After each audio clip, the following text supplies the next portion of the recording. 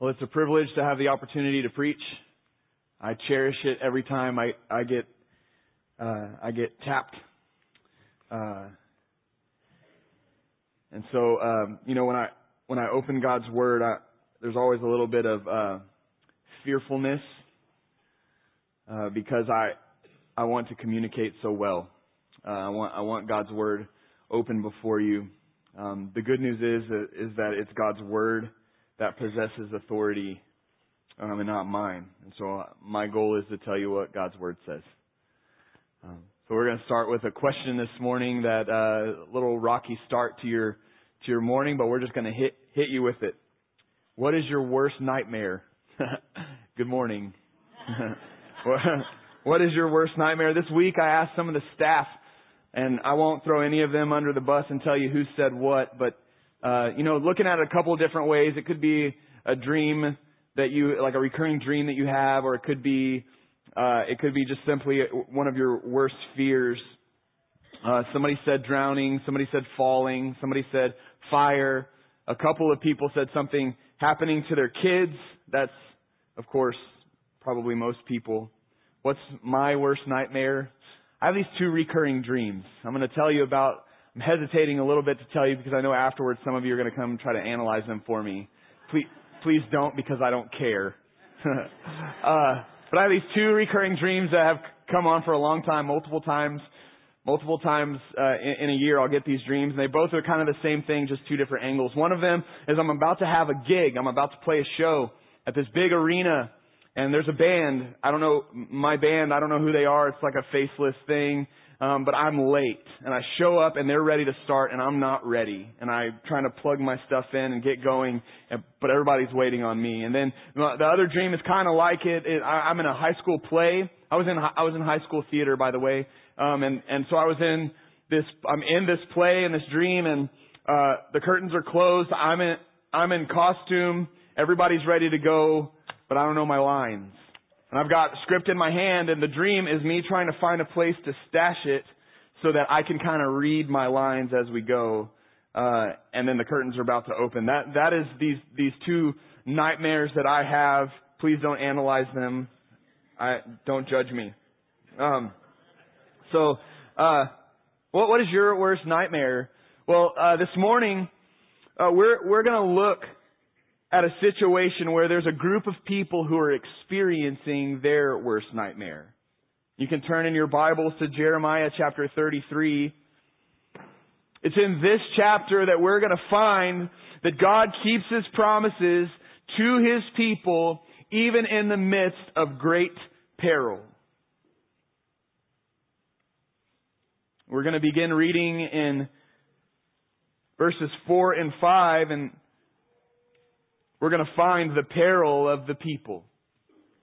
The peril of God's people. Jeremiah chapter 33, beginning in verse 4, says this. For thus says the Lord, the God of Israel, concerning the houses of this city and the houses of the kings of Judah that were torn down to make a defense against the siege mounds and against the sword. They are coming in to fight against the Chaldeans, and to fill them with the dead bodies of men whom I shall strike down in my anger and my wrath. For I have hidden my face from this city because of all of their evil. In these verses we find an allusion to the peril of God's people. In order for us to understand what's going on in verses 4 and 5, we need a little bit of background information. We need to kind of rewind a little bit and see what's going on. God says that these things are taking place because of all of their evil. What was the evil that was taking place? Let me frame this for you. The people of Judah, the people that are being spoken of in this text, are God's chosen people. God has chosen them from among the nations, and He has given them land. He has given them blessing in this land, and they are God's people walking in His promises. And then God gives them a king. The first real legitimate king is King David. And then after David, there's king after king after king. David's descendants, his son, his grandson, and so forth. David's descendants are the kings. of Judah. But things start to deteriorate after a while. Not every king is a good king. As a matter of fact, there are some kings that are bad kings. Kings were like spiritual leaders for the people. So if the king was good and followed after the Lord, then the people followed after the Lord. But if the kings were bad, the people were bad, and they walked in sin. And so the people kind of did what the king did. And so there was a good king and there was a bad king, and there was a good king and a bad king, and it kind of had this rhythm for a while of good kings and bad kings, and then it all kind of culminates and it unravels under one king. His name was Manasseh. God says Manasseh is the worst king that Judah ever had. Because he didn't trust the Lord, he had an alliance with the Assyrians. And this alliance, he was more of a vassal to the Assyrians. And so what that meant was that the Assyrians kind of imposed their spiritual ideas on Judah. What that meant practically was they set up idols in the temple of God. In the place where the one true God was supposed to be worshipped, in the place where God had placed His very presence, other gods were being worshipped through idols. They worshipped Baal, the Canaanite god. They worshipped Moloch. One of the ways that you worshipped Moloch was through child sacrifice. And so God's chosen people are worshiping some other god by killing their own children. How heinous can it get? And God says in the Bible, God says that because of what Manasseh has done, because of what he has allowed to take place, because of what the people under his reign have done, I'm going to bring horror and death and destruction and exile on Judah. The people who are called by the name of God are going to experience one of the worst things you could probably imagine. This is because of Manasseh the king. Well, of course, there's another king after Manasseh. Eventually it's Josiah, and he's a good king, and he has all of these reforms, but none of it lasts. It all kind of appears to be superficial, because as soon as Josiah dies, they just go back to doing what they had done before, maybe even worse. But now it's not Assyria that they have this relationship with. Now it's Babylon. Babylon is the big bad nation, and they have this vassal relationship with them. And the last king of Judah is one of David's descendants named Zedekiah. Zedekiah is the last king of Judah. He is kind of a vassal to Babylon. That means whatever they say, I do. Well, Zedekiah decides that he doesn't want to do that anymore. He plans to rebel. In this book that we're reading, Jeremiah, Jeremiah tells King Zedekiah, he says, you would be better off to surrender. Babylon is going to come get you, and it would be better off that you just surrender. Because if you don't, we're all going to die. That's what Jeremiah tells Zedekiah, but the king doesn't listen, and he plans a revolt against Babylon. And when he does, Babylon responds with fury, and they show up in full force. And by 588 BC, Jerusalem was under siege by the Babylonians. Nobody in, nobody out.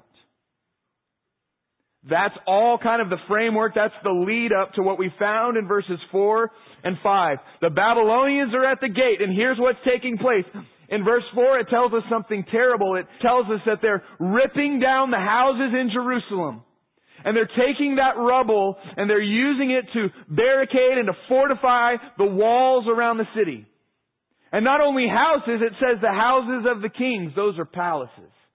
Beautiful palaces are being ripped down, and they're using this rubble to fortify themselves against the Babylonians who have them surrounded. But verse 5 gets even worse. See, in verse 5 it tells us that the people who died during this siege, people who were killed during the siege, during this time period, that the people were using their bodies to fortify the walls. I'm not sure it gets much worse than that. And the Bible says also in verse 5 of chapter 33 that God hid His face from them. God removed His favor from them. It's almost as if God couldn't bear to watch what was happening and what was about to happen, so He looked away. I can't even watch what's about to take place. God hid His face. The Babylonians are at the gate. They are done. They are done playing with Judah. They will tolerate no more rebellion from them. There's going to be death. There's going to be destruction. The Babylonians had done this all over the world, and Judah was going to be no different. And that's what the book of Jeremiah is all about. And Jeremiah was known as the weeping prophet. It's because if you were to sit down and read the book of Jeremiah, it's just so sad. He is despairing. He is distraught because of what his people have done and because of what's about to be done to them. As a matter of fact, I want to read to you in chapter 8, beginning in verse 18. Listen to Jeremiah's heart. He says, "My joy is gone. Grief is upon me. My heart is sick within me. Behold, the cry of the daughter of my people from the length and the breadth of the land." And they ask the question, the people ask the question, "Is the Lord not in Zion? Is her king not in her?" And the Lord responds to them, "Why have they provoked me to anger with their carved images and with their foreign idols?" And the people respond, "The harvest is past, the summer is ended, and we are not saved." And so then Jeremiah offers his commentary. "For the wound of the daughter of my people is my heart wounded. I mourn, and dismay has taken hold on me. Is there no balm in Gilead? Is there no physician there? Why then has the health of the daughter of my people not been restored? Oh, that my head were waters, and my eyes a fountain of tears, that I might weep day and night for the slain of the daughter of my people." Jeremiah was known as the weeping prophet. The despair, the dismay. The book that follows Jeremiah is called Lamentations. That's Jeremiah's book also. It's a book of laments. It's just so sad. Jeremiah said in that text, he is heartsick over the sin, the impending doom that is coming upon his people. He says, "For the wound of the daughter of my people is my heart wounded." My heart is wounded because of the heart wound of my people. And he asks the question, is there no balm in Gilead? Like, is there no medicine to heal what's plaguing these people? Is there no physician? Is there nobody that can bring healing? Do you hear the anguish of Jeremiah? Things could not have been worse. And I think the question that I'm asking you this morning then is, have you ever been there? And maybe some of you are walking there now. Have you ever experienced a situation where you felt like the enemy was at the gate? Like, if one more bad thing happens, I think I'm going to fall apart. Have you experienced it's like you open the door, your front door, and you're standing on your porch and there's like floodwaters there, you know? And it just takes just a little bit more and that water's going to be inside my house.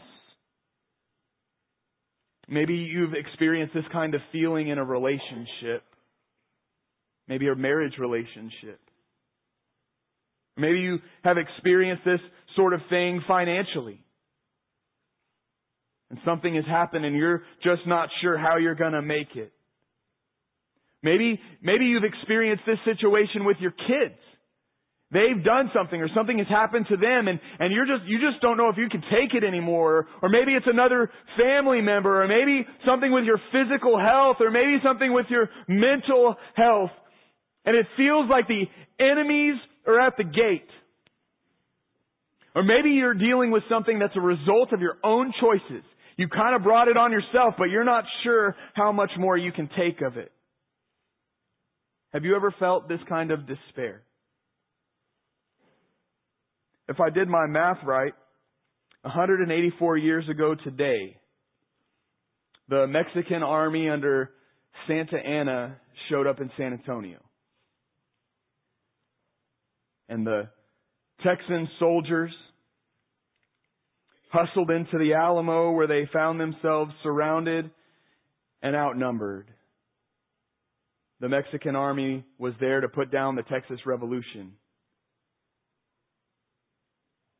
Well, the commander of the Texan forces in the Alamo was William Barrett Travis, and on February 24th, which would be tomorrow, he wrote this letter.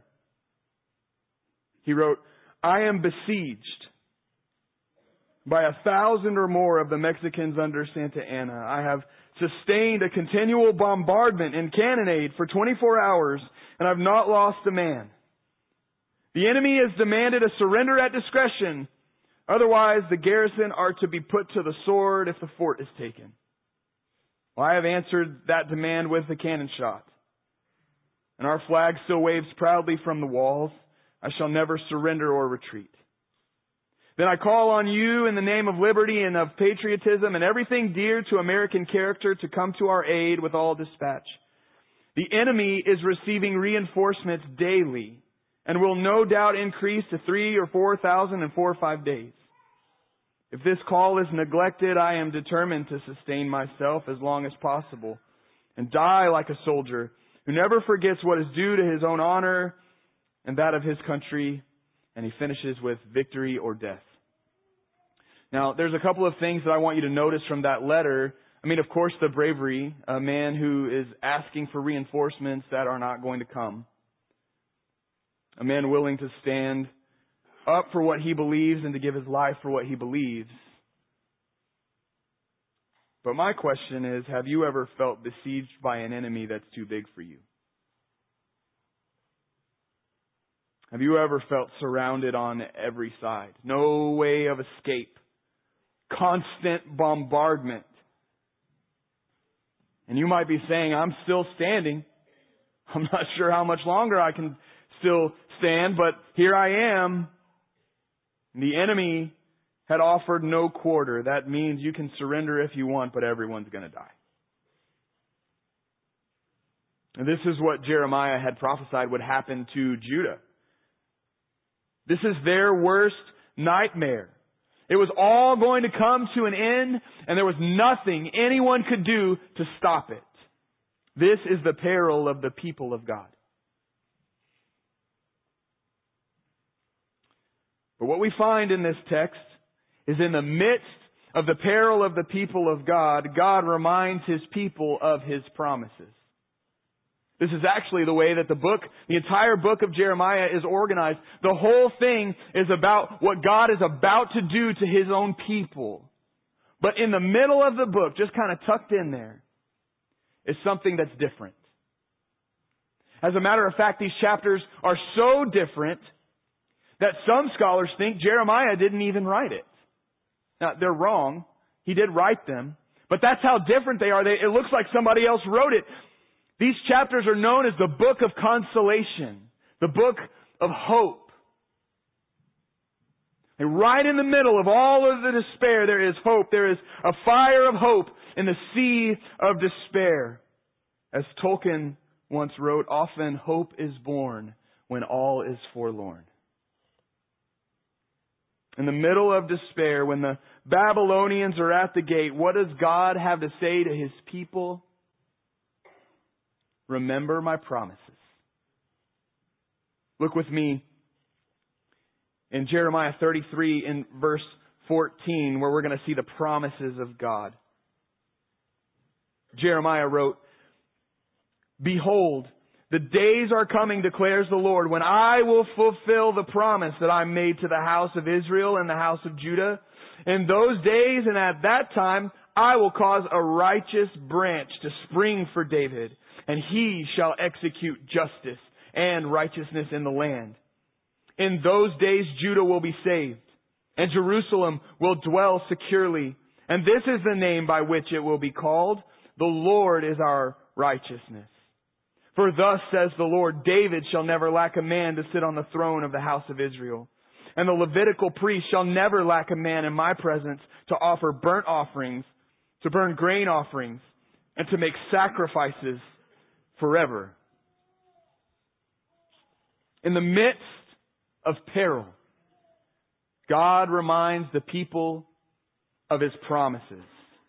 When we read this text, there are really three promises that I see in this text that God makes to Judah. The first one is found in verse 16. He promises that there will be peace. Judah will be saved and Jerusalem will dwell securely. The second promise that God makes is in verse 17, where He promises a king. He says David will never lack a man on the throne. What that means, back in 2 Samuel chapter 7, God promised David, you are king right now and one of your sons will always be king. That will be the way that it goes. He made this promise to David and He is reminding the people, David will never lack a man on the throne. There will always be a Davidic king. The third promise He makes is in verse 18. He promises a priest. God promises that there will always be a priest to make sacrifices before the Lord. So we see these promises here. Peace, a king, a priest. And then God kind of doubles down in verses 19 through 21. He doubles down and He talks about the permanence of these promises. God says, I've made a covenant with night and day. When God created the idea of night and day, the covenant is you show up at the same time every time, night and day. There's always going to be night. There's always going to be day. God says, I've made this covenant with night and day. When that covenant ends, my covenant about David and about the priest, that covenant will end. In other words, as long as there's night and day, these promises hold true. These promises are permanent, God says. These promises are permanent, but there is a problem with these promises. There is a problem with these promises. The Babylonians are at the gate still. While Jeremiah is writing this down, the Babylonians are at the gate. Trouble is on the way. You might be tempted to think, because you watch too many movies, that after God makes this promise that now the Babylonians go away. And that actually had happened before. Hezekiah was one of David's descendants. He was king. And this time the Assyrians had them surrounded. And Hezekiah called out to the Lord. And he prayed to the Lord. And what the Lord did is He killed tens of thousands of Assyrians and they fled. And God delivered the people of Judah from their siege. And you might be tempted to think He's going to do it again. But not this time. There would be no deliverance for Judah. After 1 year of siege, the walls of the city were breached just as the supply of food ran out. The Babylonians burned the city. They broke down its walls. They rounded up the priests. They rounded up the military. They rounded up state officials. They rounded up the citizens. Some of them were executed. Some of them were exiled. And King Zedekiah, he made a run for it. He took a contingency of soldiers and he took his family and he ran the other direction. But the Babylonians caught up with King Zedekiah in the plains of Jericho and he captured them. They brought Zedekiah before Nebuchadnezzar, and before Nebuchadnezzar, they brought Zedekiah's sons. And the last thing Zedekiah saw was they killed all of his sons and then they gouged out his eyes. The last thing he saw was the death of his sons, and then they took Zedekiah back to Babylon in chains, where he would live the remainder of his days.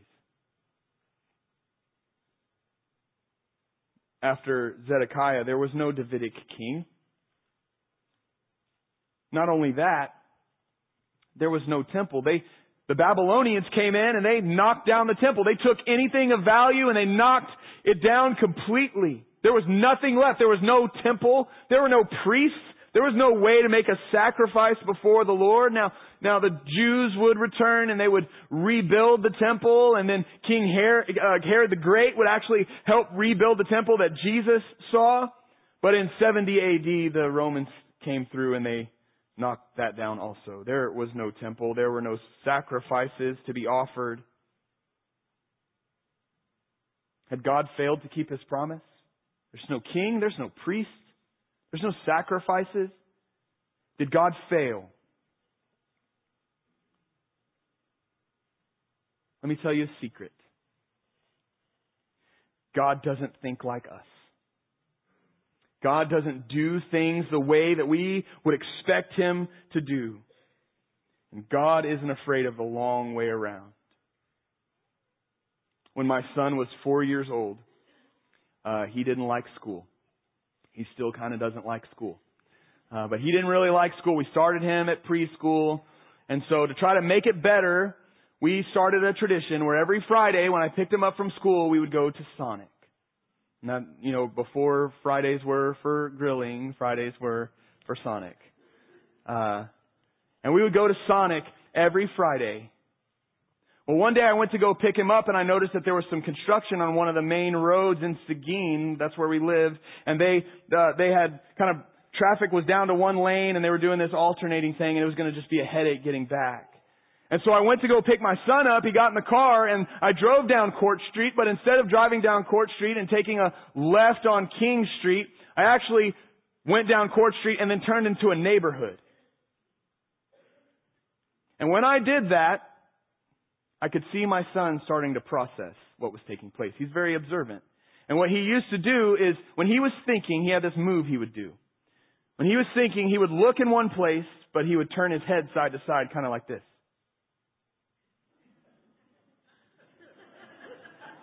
And so I would look in the rearview mirror. I looked in the rearview mirror and I saw him thinking. And then he asked the question, "Dad, where are we going?" And I said, "We're going to Sonic." And here comes the processing again. And then he thought, and he said out loud, "No, we're not." And at this point, I'm kind of amused. "Yes, we are. We're going to Sonic." And, I'm taking a left turn, taking a right turn, kind of weaving through this neighborhood. He says, "But this isn't the way to go to Sonic. This isn't it." And we kind of had this back and forth the whole way there. Do you know, when my son really believed that we were going to Sonic, when he came to that conclusion is when we rolled up the backside of Sonic. That's when he realized Dad knew where he was going.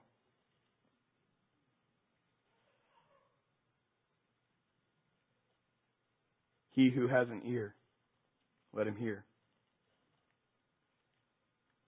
See, there's a reason why we took the long way around. My son wasn't privy to that information. And he didn't exactly trust that I knew where I was going, but the whole time I knew where I was going. God is not afraid of the long way around.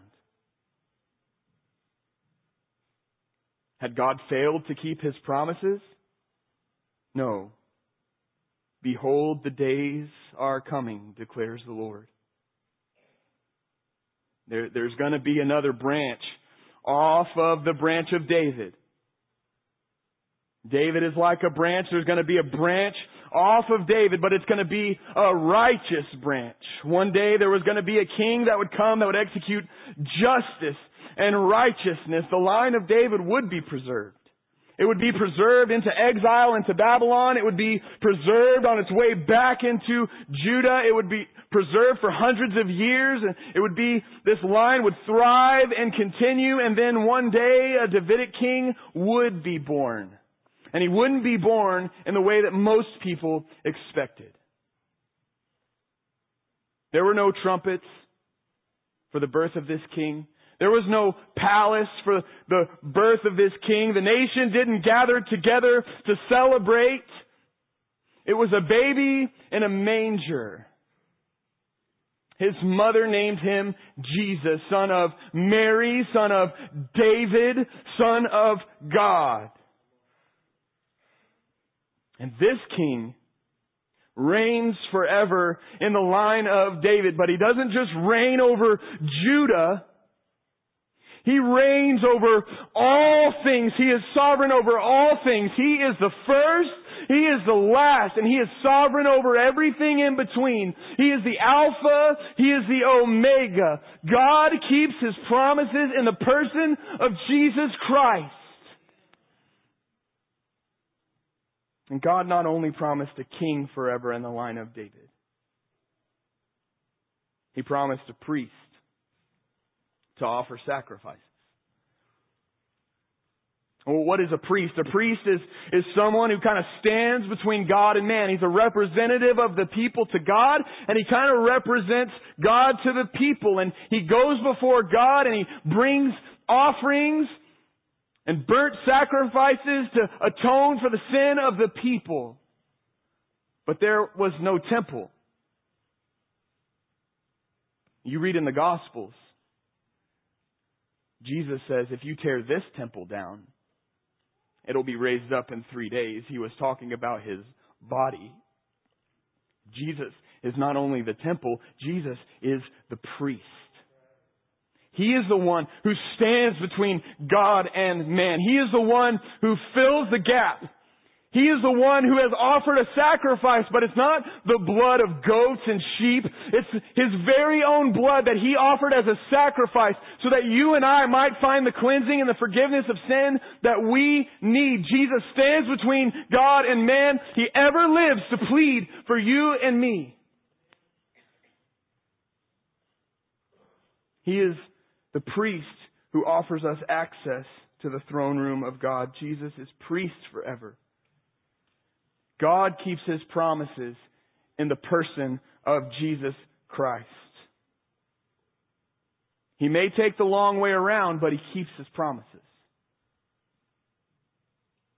He may do things the hard way, but He keeps His promises. So, what does all this mean for us this morning? 3 different things. 1, the people of God will experience peril. There are some people in our society who lie to us. And they make us believe that if we follow after Jesus, then everything should go well in my life. And so that when bad things happen to us, we're tempted to think that maybe God doesn't love me, or maybe I've done something wrong to deserve this. Well, that just isn't the case.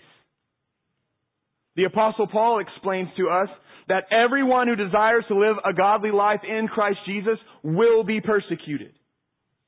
You will experience peril in your life because of Jesus. And Peter says something like it. He says, don't be surprised at the fiery trial when it comes to test you as if something strange were happening to you. You should come to expect difficulty. The people of God will experience peril. But the second thing that I find from this text is that God is a promise maker. God promised peace. God promised a king. God promised a priest. What promises has God made to you and me? He's promised us things like this. If any of you lacks wisdom, he should ask God, and God will give it without reproach. He's promised this. Submit yourself to God. Resist the devil and he'll flee from you. If we confess our sins, He is faithful and just to forgive us and to cleanse us. There is therefore now no condemnation for those who are in Christ Jesus.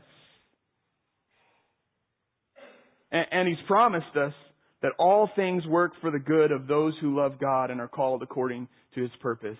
And I just rattled that off my tongue, and I don't think you believe me.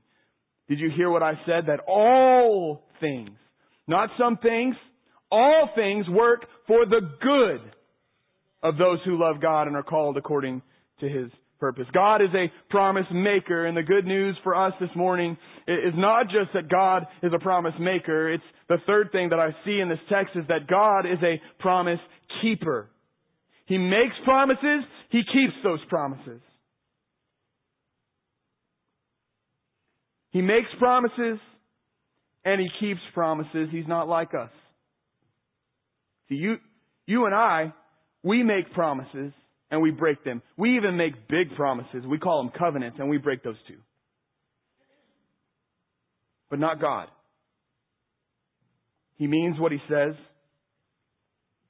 and He does what He says He will do. But He doesn't do things the way we think He should all the time. He's got His own way of doing things. He's got His own timing for things. See, the hard way is God's preferred method of carrying out His purposes. And I think the reason why is because if everything was easy, we would start to learn to trust in ourselves. And that's the reason why it's hard to have faith, because God likes the hard way. When things aren't easy, it's hard for us to cling to the Scriptures. When the enemy is at the gate, whether it's finances or relationships or physical health or something going on at work, or maybe it's the struggle, your temptation with sin. Maybe it's that. And that's the enemy at the gate. It's hard to hold on to the promises of God. One time, there was a man living his worst nightmare. A man living his worst nightmare. Something was wrong with his kid. If you're a parent, I'm sure you know that feeling. Something's wrong with my kid and I'm helpless. Well, what was wrong with this particular kid was that he was possessed by a demon, and so the father brings his son to the disciples. And the disciples, they can't do anything about it, so they bring this kid to Jesus. And the man says to Jesus, if you can do anything about this, have compassion on us and help us. And Jesus responds, He says, what do you mean if I can? What is it that you mean when you say if I can?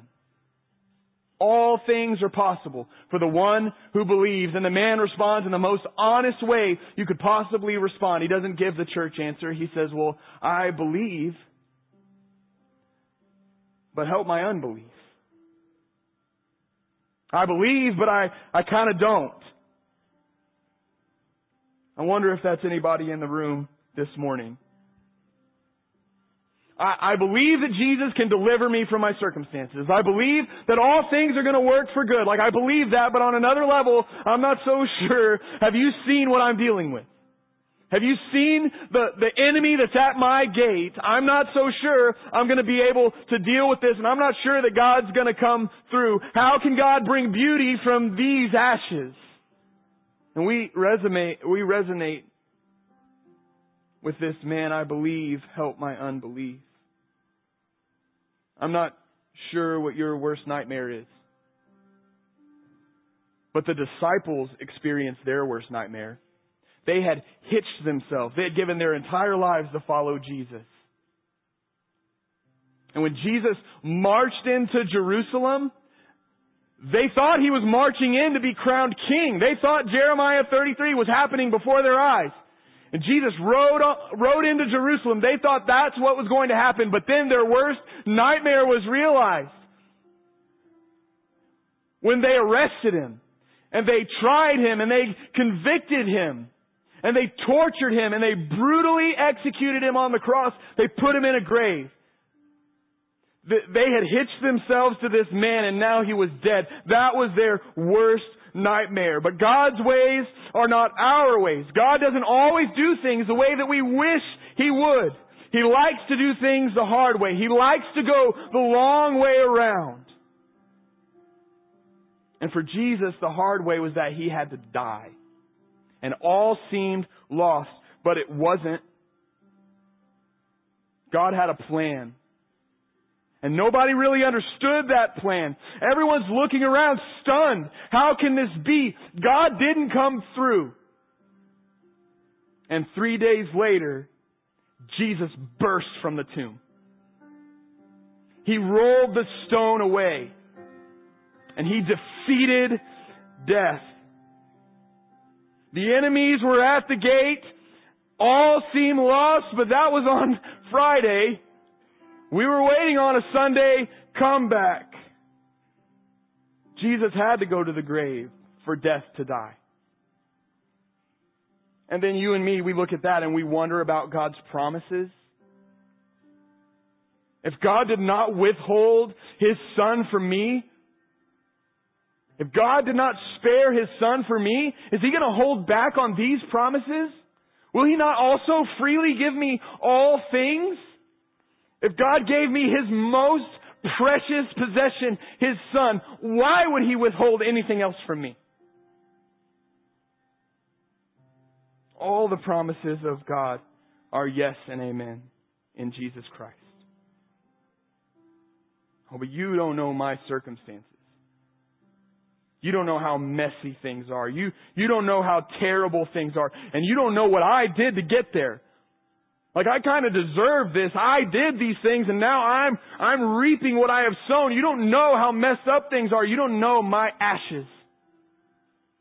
How can you say God will keep this promise to me? How can all things work for my good? You're right, I have no idea. Like, I only know some things. But there's so much going on at this church. There are so many places where your heart is wounded. And it's things you've done. It's things that's been done to you. It's life circumstances. Your heart is wounded. And I echo Jeremiah in chapter 8 when he said, for the sin of my people, my heart is wounded. For the wounding of my people, my heart is wounded. I'm with Jeremiah there. Of only the things that I know that go on at this church, my heart is wounded. Because of your brokenness, I am broken. So I can agree with Jeremiah there, but I cannot agree with Jeremiah. There's a question that he asked. Do you remember it? I can't ask that question. Is there a balm in Gilead? I'm not going to ask that question this morning. Do you know why I'm not going to ask that question? It's because I already know the answer. There is a balm in Gilead to make the wounded whole. There is a balm in Gilead to heal the sin-sick soul. There is a balm in Gilead. His name is Jesus. And this morning I'm asking you this morning, I want you to turn to the Lord Jesus. Some of you have never turned to Him for the first time. You've never submitted yourself to His Lordship. You've never taken advantage of the blood of His cross for forgiveness of sins. You've never trusted in Him for eternal life that's made possible by His resurrection from the dead. You've never submitted yourself to the Lord Jesus this morning. And I'm telling you, submit to the Lord Jesus. Turn to Him this morning. But there's probably more of you in this room who are living your worst nightmare. And I'm telling you, turn to the Lord Jesus. Turn to Him in the middle of it. Stop trying to fight alone. Stop running from the Lord because things aren't going the way you think they should. Turn to the Lord Jesus. He is a promise maker. He is a promise keeper. Turn to Jesus this morning. Now, in this room, don't wait till later so you can process things. Do it now. Turn to the Lord Jesus. And the way that you're going to do that, in a second, elders or prayer team are going to come forward and they're going to pray. Sometimes we don't even know what to pray. Well, there's some people who can help you and they can pray for you. Or you may just stay at your chair when the band comes to sing. You may just stay there and you may need to process right then during the song. Don't sing. Just process. And pray. But I'm asking you, stop turning away from Jesus. Turn toward Him. Turn to Jesus. Bring Him your nightmare. Bring Him your pride. Bring Him your selfishness. Bring Him your unforgiveness. Bring Him those temptations that you just can't seem to beat. Bring it to the Lord Jesus this morning.